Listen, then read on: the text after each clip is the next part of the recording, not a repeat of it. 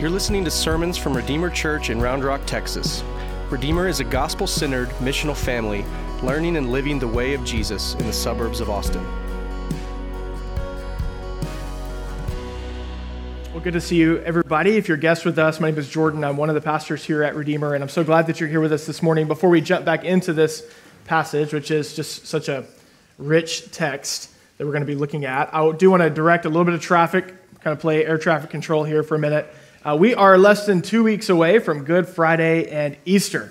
And so that's always such an exciting time in the life of the church, and especially this local church. I want to invite you to join us on Good Friday. We'll gather at 5:30 p.m. here in this room on Good Friday. Make plans to join us. We'll be gathering together with our two church plants, Redeemer Georgetown and Redeemer Hutto. They're going to be coming back in and meeting with us, so that'll be fun to be back together with those guys.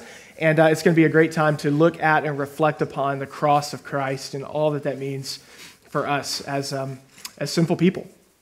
And then on Easter Sunday, Easter is a great day. Okay, it's a great day. It's a day that we remember and celebrate that Jesus is risen, that he's alive, but it's also a day, it's been a tradition for us that we celebrate baptisms on Easter. So we'll be baptizing people on Easter Sunday like we always do. If you are interested in being baptized, let us know. We'd love to help you with that. Even if you're a parent and maybe you have a child that is ready to be baptized as professed faith, let us know. Next Sunday, right after the gathering, we'll be having a baptism info meeting. And so if that's you, if you want to be baptized on Easter Sunday, make sure that you sign up for that baptism info meeting on the app, or you can stop by the resource table on the back and let us know that you plan to be there next week. And then last thing about Easter, so Jesus is alive. We remember that. We celebrate that every week, but especially on Easter, we'll celebrate baptisms. But Easter is also, we celebrate our anniversary as a church. We launched this church on Easter of 2012. So that means this Easter we're celebrating 10 years as a church, and that's going to be a great day. We're just going to reflect on all that God has done over 10 years on Easter Sunday. So make plans to be here, invite some friends, some neighbors. It's going to be a great weekend in 2 weeks. Okay, back to our text today, Mark chapter 2. We're looking at verses 13 through 17. And in this section of Mark, Jesus is continuing to make himself known to the crowds. If you've been with us the last few weeks, we've seen that Jesus has been making it clear who he is. He has been teaching, so he's been declaring who he is in word, and he has also been declaring, revealing who he is in deed. So he's making known who it is that he is in word and in deed. And last week we saw Jesus reveal that he indeed has the authority on earth to forgive sins. And this was a stunning claim, but Jesus demonstrates this claim by raising a paralytic man. He tells him, "Take up your mat and walk."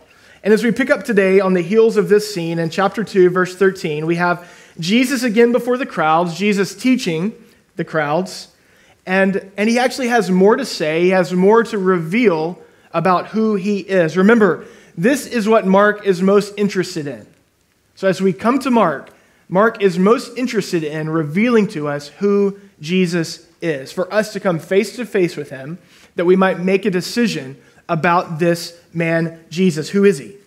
And what Jesus is going to reveal to us about himself in our text today, I just want to tell you up front, for some of you, what Jesus is going to show us about himself, it's going to really comfort you this morning. It's going to comfort you. The Spirit wants to comfort you and remind you of the heart of Jesus. But for others, it might bring some discomfort for you as we look at who Jesus truly is, what his heart is really like. It might create some tension. In fact, Jesus is going to bring into view for us a very simple question. If you're taking notes, I want you to write this down. A very simple question that Jesus brings in view this morning, and it's this: how do you view yourself? How do you view yourself? I want you to think about that for a minute. In fact, if your view of yourself is not changed by Jesus, unless your view of yourself is changed by Jesus, then you will not experience intimate fellowship with him. In fact, there are two kinds of people in this world, and I'm not talking about Democrats and Republicans. There are two kinds of people in this world. There are people who view themselves positively, and there are people who view themselves negatively. Okay?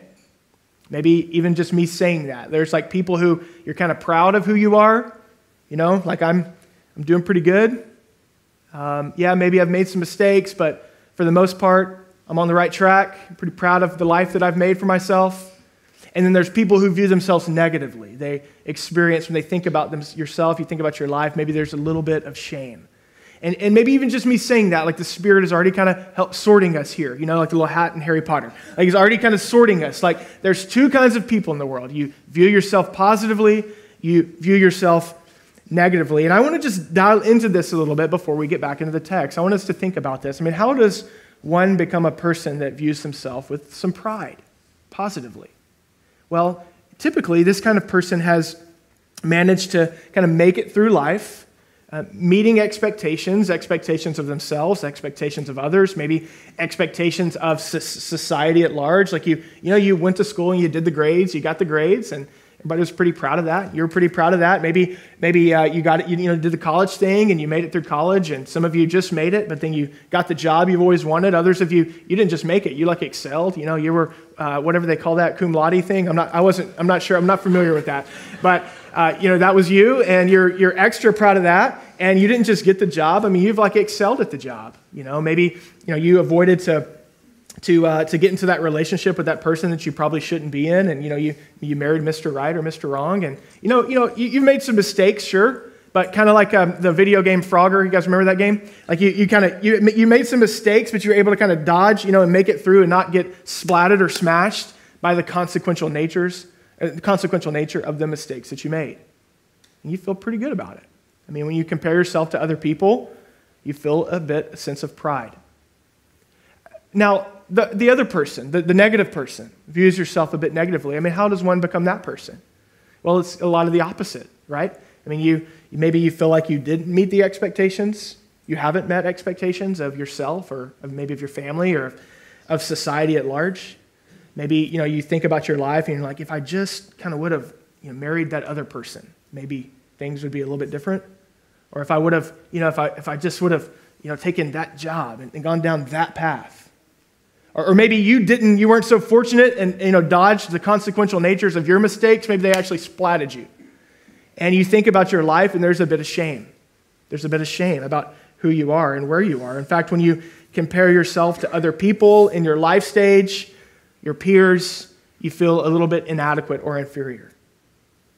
See, our text today is clear that no matter who we are, which of those people we are, no matter how we view ourselves, positively, with pride, negatively, with shame, Jesus has come to us to change it. He has come to you to change the way you view yourself. In fact, you cannot and will not experience intimate fellowship with him until you begin to see yourself differently. See yourself the way he sees you. Let's pick up in verse 13. He went out again beside the sea, and all the crowd was coming to him, and he was teaching them. And as he passed by, he saw Levi, the son of Alphaeus, sitting at the tax booth, and he said to him, "Follow me." And he rose and he followed him. Stop for a minute. The last time that Mark gives us a picture of Jesus teaching by the seaside, it was when he called Simon and Andrew, James and John out of their boats and into discipleship. And again, it's a very similar scene, but this time Jesus calls a tax collector who is named Levi. Now, I just want to say this, just kind of as a bonus points here. This is Matthew. So we have the Gospel of Matthew. This is Matthew, the Gospel writer. In Mark's Gospel, he is referred to as Levi. In Matthew's Gospel, Matthew says, "Yeah, it's me. Call me Matthew." Maybe some of you are like that, like my wife's name. Oh, I'm not going to tell you. She doesn't like people to know her real name, but she goes by a nickname of her middle name. It's not even her middle name. She goes by a nickname of her middle name. And so this is likely the situation here. This is Matthew. I just want you to know that. And it appears that Jesus has just finished another sermon, and as he's walking away, the crowds are still following him. He sees Levi on the job doing his work as a tax collector, and he sees him, and he says to him, "Follow me." Now, just as a quick recap, we talked about this a few weeks ago when we looked at the calling of the fishermen. But discipleship in Jesus' day, it was an invitation to apprentice under a teacher of Israel's law. And so it was an invitation to come and learn their way.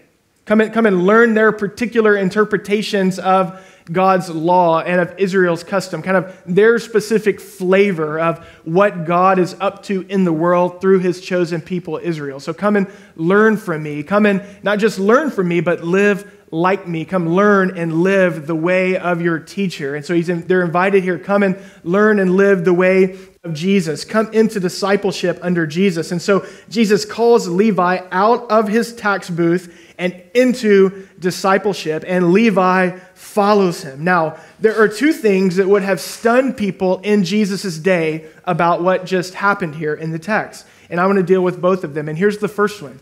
The first one is the immediate, drastic leaving behind of his occupation to follow Jesus. That would have been stunning, okay? When the crowds that are around that are seeing this happen, which, by the way, we've seen so far, Jesus is always teaching and then demonstrating what he's teaching, and I think that's likely probably what's happening again here. And we could probably infer that whatever it is that Jesus has been just teaching about by the seaside to these crowds, he's now demonstrating through the calling of a tax collector to come and be his disciple. We'll get to that more in a minute. But there's a drastic and immediate leaving and following of Jesus. And we need to understand that tax collectors were very wealthy people, all right? This is a man with money, a lot of money, that Jesus calls, who just leaves a very lucrative job behind to follow a rabbi from Nazareth. This is stunning. In fact, maybe you've heard the saying that it takes money to make money. Anybody heard that saying? Yeah, of course, yeah. It takes money to make money. Well, that was true in Jesus' day. That was true of tax collectors. Not only did tax collectors make a lot of money, but it actually required that they were wealthy to even get into that work in the first place. The Jewish people had their land occupied by Rome, and Rome heavily taxed all of their colonies as a way to kind of boost their material power and their political power. And so what they did is they enforced this taxation heavily, and they did it by enlisting people from among their own people to come in and do this work of tax farming or tax harvesting. And the way it worked was that Rome would bid out this work to the highest bidder. All right? So a tax collector, they would come looking for tax collectors, and they would bid it out, the highest bidder. So Levi's probably like, they're like, anybody, can we go 1 million, 1.1? They're going, it's probably not how it's really working. But they're bidding it out. Levi has the money to put up, to pay as an advance to Rome, and then now what he gets to do is go around and collect the toll, collect tax, basically make it back. And so this is what's happening. And so again, this required that you were wealthy to be in this position in the first place. It was a lucrative job, yet we are told here that Matthew leaves it behind to become an apprentice of Jesus. And this leads us, before we move any further, to an important truth that we talked about a few weeks ago that we need to hear again. That there is no becoming a disciple of Jesus if you are not willing to leave behind what you were before. What were you before Jesus called? What were you before? What did you build your life on or find your identity in? For Levi, it was money and power. For the fishermen, it was work and family. What is it for you? See, discipleship to Jesus, it demands a reorientation of your life. This is a demand. There is a demand to Jesus' call. There was no following Jesus for Levi and remaining in the tax booth. Yet, even though there is this demand to the call of Jesus, the text points out to us that there's just something about Jesus. There's something that's so beautiful, so worthy, so true, so much better that Levi leaves behind wealth and security and power in order to be with Jesus.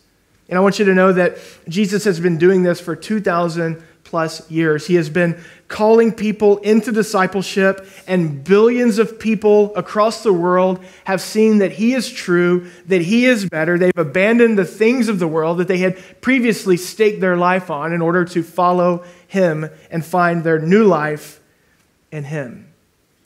And I think that it's possible that there might be some of us in the room this morning that are maybe kind of wondering, like, why is it that there is not much intimacy in my relationship with Jesus? Why is it that it seems that perhaps my sanctification has slowed, if not all out stopped? Why is it that it feels like there's no breakthroughs in my life? And the answer might be because you can't serve two masters. You can't serve God and money. You can't worship God and comfort. You can't serve Jesus and family. You can't live for God and yourself. You see, the call of Jesus into discipleship is a call into intimate fellowship that gives new life, that gives new identity, and it requires abandoning the old. And Levi does it. Levi leaves behind what he was before and what he lived for before, money and power, in order to be with Jesus. And this would have been shocking to people in Jesus' day. But there's more. There's more shock to what happens as Jesus calls a tax collector out of his booth and into discipleship. Not only were tax collectors incredibly wealthy, but they were absolutely despised. They were despised. They were hated by their fellow people, by their peers. And this is important because knowing how tax collectors were viewed by others might help us let us in a little bit on how Levi might have viewed himself, which one of those two people he might have been. You see, tax collectors were seen as sellouts and as traitors. In 63 BC, Pompey the Great marched in with the mighty Roman army into Jerusalem, and they took control over Israel, and they began to occupy them as a people. They set up puppet kings and puppet governors. They even set up and appointed, the Romans did, high priests who would kind of be in their pocket. And then they found people from among Israel, people that loved money and power, who would work as tax collectors. You know, we're actually getting a little bit of an idea of what this might have been like in Jesus' day for the nation of Israel when we see what's happening in Ukraine right now. Right? I mean, what is it that Russia is attempting to do? Attempting to come into Ukraine and through kind of their military power, take over land and take over people and set up a puppet government and rule over them and take their identity from them and their land from them and completely change their way of life. And this is what the Romans did to God's people, to Israel. And so this actually helps us a bit imagine how the Jewish people felt about Rome, especially how those among God's people would have felt about those who worked for Rome, who collaborated with Rome, especially those who, for whatever reason, made the decision in life to not just work for Rome, but then to exploit their own people, especially the less fortunate among their own people, while they were helping Rome. And this is what tax collectors were doing. I want to read you a quote from a biblical scholar, Wendy Rushling. Listen to what she said about the work of tax collectors in Jesus' day. She says, not only were goods taxed by Rome, but additional amounts, often in large sums, were added to pay the commissions of tax collectors, which created a form of institutionalized robbery. So they had the power, and they had Roman soldiers in their back pocket. Remember, they kind of paid Rome in advance, and now they're coming back, and they're collecting and making their money, and they kind of charge you and take more from you, and oh yeah, I kind of see your fish coming in the port. Yeah, it should be this much, but now it's really going to be this much a tax. Oh, you don't want to pay it? Roman soldiers? You know, and this is what tax collectors were doing. She goes on, she says, tax collectors collected more for themselves than was required by Rome. The system thrived on dishonesty, exploitation, overcharging, and abuse of those being taxed, which lined the pockets of these tax collectors. It is no wonder that tax collectors were universally reviled, were viewed as the worst of all sinners, and were often characterized as unclean by religious leaders as well as were those who associated with them.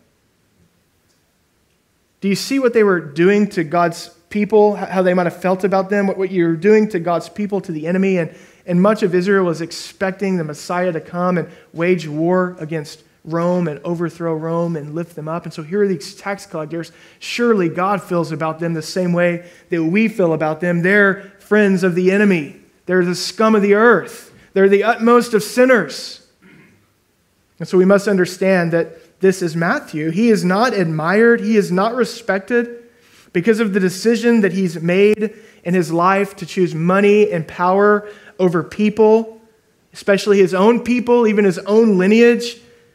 This is something that no one would have been truly proud of.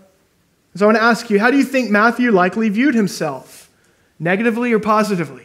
Do you think Matthew kind of beat his chest and walked around with pride, or do you think he carried a deep sense of shame in his soul? I mean, I want you to just try and imagine a life of being despised. I want you to try and imagine a life of sensing your failure. Once you make that choice to be a tax collector, you can't really go back. Do you see this? You can't really go back once you make that choice. You're invested. You're invested financially. You've already been ousted a bit socially. You have a lot of money, sure, but what does that do for you when you've lost friends, when you've lost your family, all respect due to your choices? What does that kind of shame do to a person? What does that kind of shame do to the human soul? I want you to imagine that shameful existence. And I know that it's possible that there are some of you that don't even have to imagine it. There are some of you that shame is a very real part of your story every single day. I want you to not miss what is so clear in the text. If this is you, don't miss what the text is screaming at us, that Jesus sees Matthew. He truly sees him. Jesus sees the shamed, and he says to him, "You are the one I want. You are the one that I want to be with. I want you to be with me." See, if you're here this morning and you are that kind of person, the person that views yourself negatively, the person that has a soul that is a bit soaked with shame, will you please see this Jesus? Will you see this Jesus? See, the good news of the gospel is that God has come near to those who have blown it. God has come near to those whose choices have negatively shaped their life, those who feel dismissed or overlooked, those who sense that they are unqualified, those who are busted and bruised. Jesus loves you. He loves the lowly at heart. The tax collector is the person that no one in their family is really proud of, yet this is the person that Jesus desires to keep company with. Will you hear me for a minute? Jesus is not ashamed of you, if this is you. He is not ashamed of you. In fact, it seems that Jesus is mostly drawn to these kind of people, isn't it? I mean, have you been reading Mark with me? This is the kind of person that Jesus is mostly drawn to. It's the person he desires. Uneducated fishermen that are in over their head. Sick and suffering, the leper and the lame, and now a tax collector. Mark is saying, see the real Jesus. Who is he drawn to? Who does he love? See, Jesus has come to call broken people out of sin, and he's come to call broken people out of shame. Out of sin and out of shame, and into new life, into discipleship. You see, this is the good news of Jesus. And some of you, I hope, are feeling the comfort of Jesus from this text. That Jesus has come to lift up the lowly. But it's not just the shameful that we're introduced to in this text. There's more. Look at verse 15. And as he reclined at table in his house, many tax collectors and sinners were reclining with Jesus and his disciples.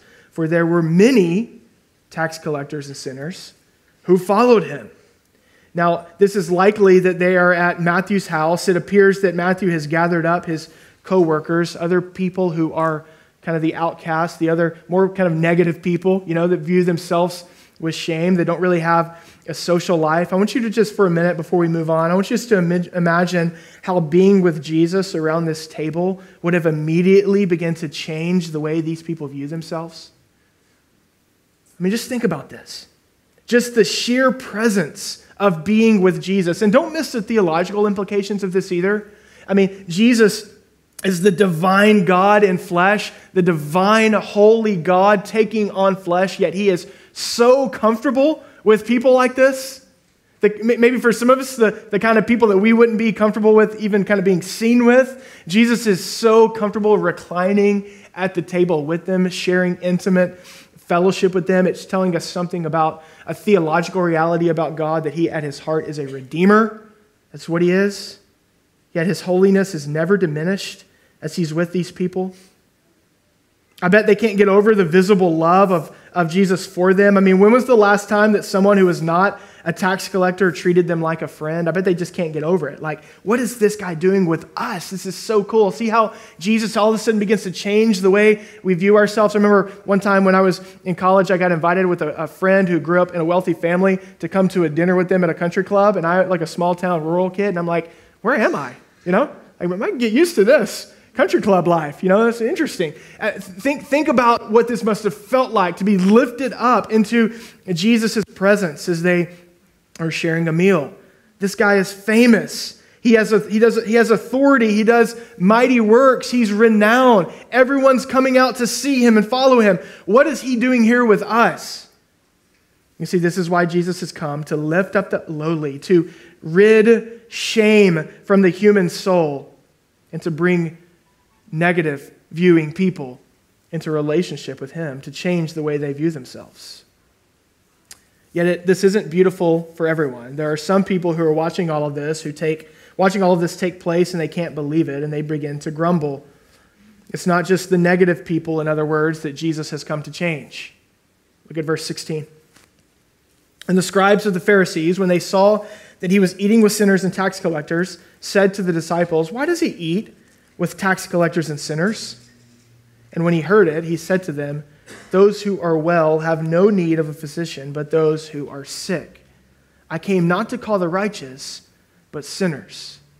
I love the way Mark gives us this because it wastes no time. Jesus wastes no time here. It's almost like he's like, I primarily need to teach a lesson to these people. It's going to take longer for them to learn that they are lovable and that I've come to change the way they view themselves and lift them up to see their value in me. It's not going to take quite as long. I'm just going to dagger to your heart over here, to the other people. I love this. He wastes no time. He puts it bluntly. Jesus says, he basically says to them, just as you would expect a doctor to be working among sick people, you should expect to find the Savior among those who need to be saved. And he's saying here that the difference is that there's one kind of person that's aware of their need of salvation. And then there's another kind of person that thinks they've already found it, thinks that they're pretty good on their own. And he's essentially saying to these Pharisees, he's saying your way to salvation is not God's way. You think it is, but it's not. Fervently observing the law and keeping the customs is not the way to salvation in the kingdom of God. He's essentially saying to them that the way to salvation in the kingdom of God is a humble heart and a contrite spirit. That's the way. You see, these Pharisees lived as if they had it all figured out, and it was their job to help everyone else catch up so that God would save Israel. That was their job. We've got it figured out. We're living the right way. Everybody else catch up so that God will come and save us. In other words, what he's saying to them here in such a blunt, quick, sharp way is that the way you view yourself must also change. And so I want to say to you, if you're here this morning and you're one who views yourself positively, by nature you view yourself with a little bit of self-pride, you feel pretty good about who you are and what you've done in life, Jesus says, if you too want to come to the table, if you too want to enter into intimate fellowship and communion with me, then you also need to see and acknowledge your need. He's essentially saying to the negative person, would you see your value? Would you see how valuable you are to God? And to the positive person, would you see your need for me, your real, true need, the interior need for me? I want you to hear me this morning, that there are some of us here who have lacked obedience and wisdom in your life, and you need salvation. And there are others here that have lacked humility and mercy in your life, and you need salvation. That both kinds of people are sick. Jesus says, I have come for the sick. I have come for those who admit their need, those who see their true selves. There are two kinds of people. There are two kinds of sinners. There are religious sinners. There are irreligious sinners. And both are welcome into fellowship with God when they humbly see themselves, their need for Jesus, and receive His mercy. And so as we close this morning, I want to ask you the same question that I started with. How do you view yourself? How do you view yourself? See, your view of yourself this morning, negatively or positively, unless it is changed by Jesus will keep you from the intimate fellowship and communion that you're invited to. And there's one more thing. See, when Jesus begins to change the way we view ourselves, when we get out of our shame, when he kind of gets the shame out of us, or when he kind of gets us over our pride, it also starts to change the way that we view other people, doesn't it? See, when Jesus changes the way that we view ourselves, we start to think of those other people, them over there. We stop thinking less of like, those people are better than me. Or we stop thinking, those people are less than me. Those people need to get their act together. Or we stop thinking, man, I sure wish I could get my act together.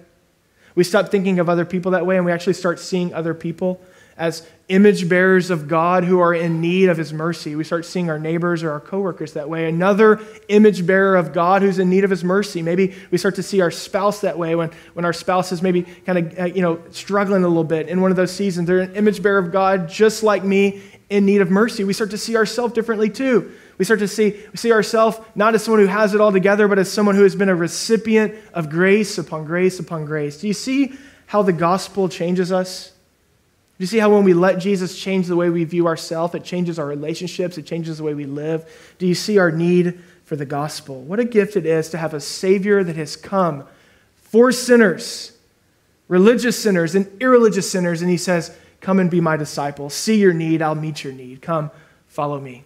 Let's pray.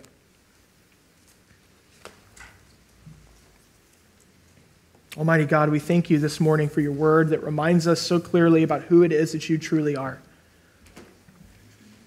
It's so easy for us to misrepresent you. It's so easy for us to misread you. It's so easy for us to be told by others who you are and what you're like. And so we thank you for your word that shows us who you are, that Jesus has come in grace and truth, that he is the Word made flesh, that you speak to us about who you are clearly through the Son. And Lord, we acknowledge and we admit that we are sinners in this room this morning, that we are people who are soaked in shame, and thank you that you've come to get us out of shame. We admit to you that we are people who are proud, that have made our identity in our own strength and our own wisdom, that we see ourselves too highly. And we thank you that you've come to humble and bring mercy to the proud. Lord, as we turn to you in a moment of response this morning, Holy Spirit, I pray that you would take your word and that you would apply it to our hearts, that we worship you, Lord, as we consider your table, as we consider our giving, that you would move in this room, that you would minister to us, that you would lift us up, Lord, into your presence. In Jesus' name, amen. Thanks for listening. If you are looking for info, find our website at redeemerrr.org or download the Redeemer Round Rock app from the Android or iOS App Store.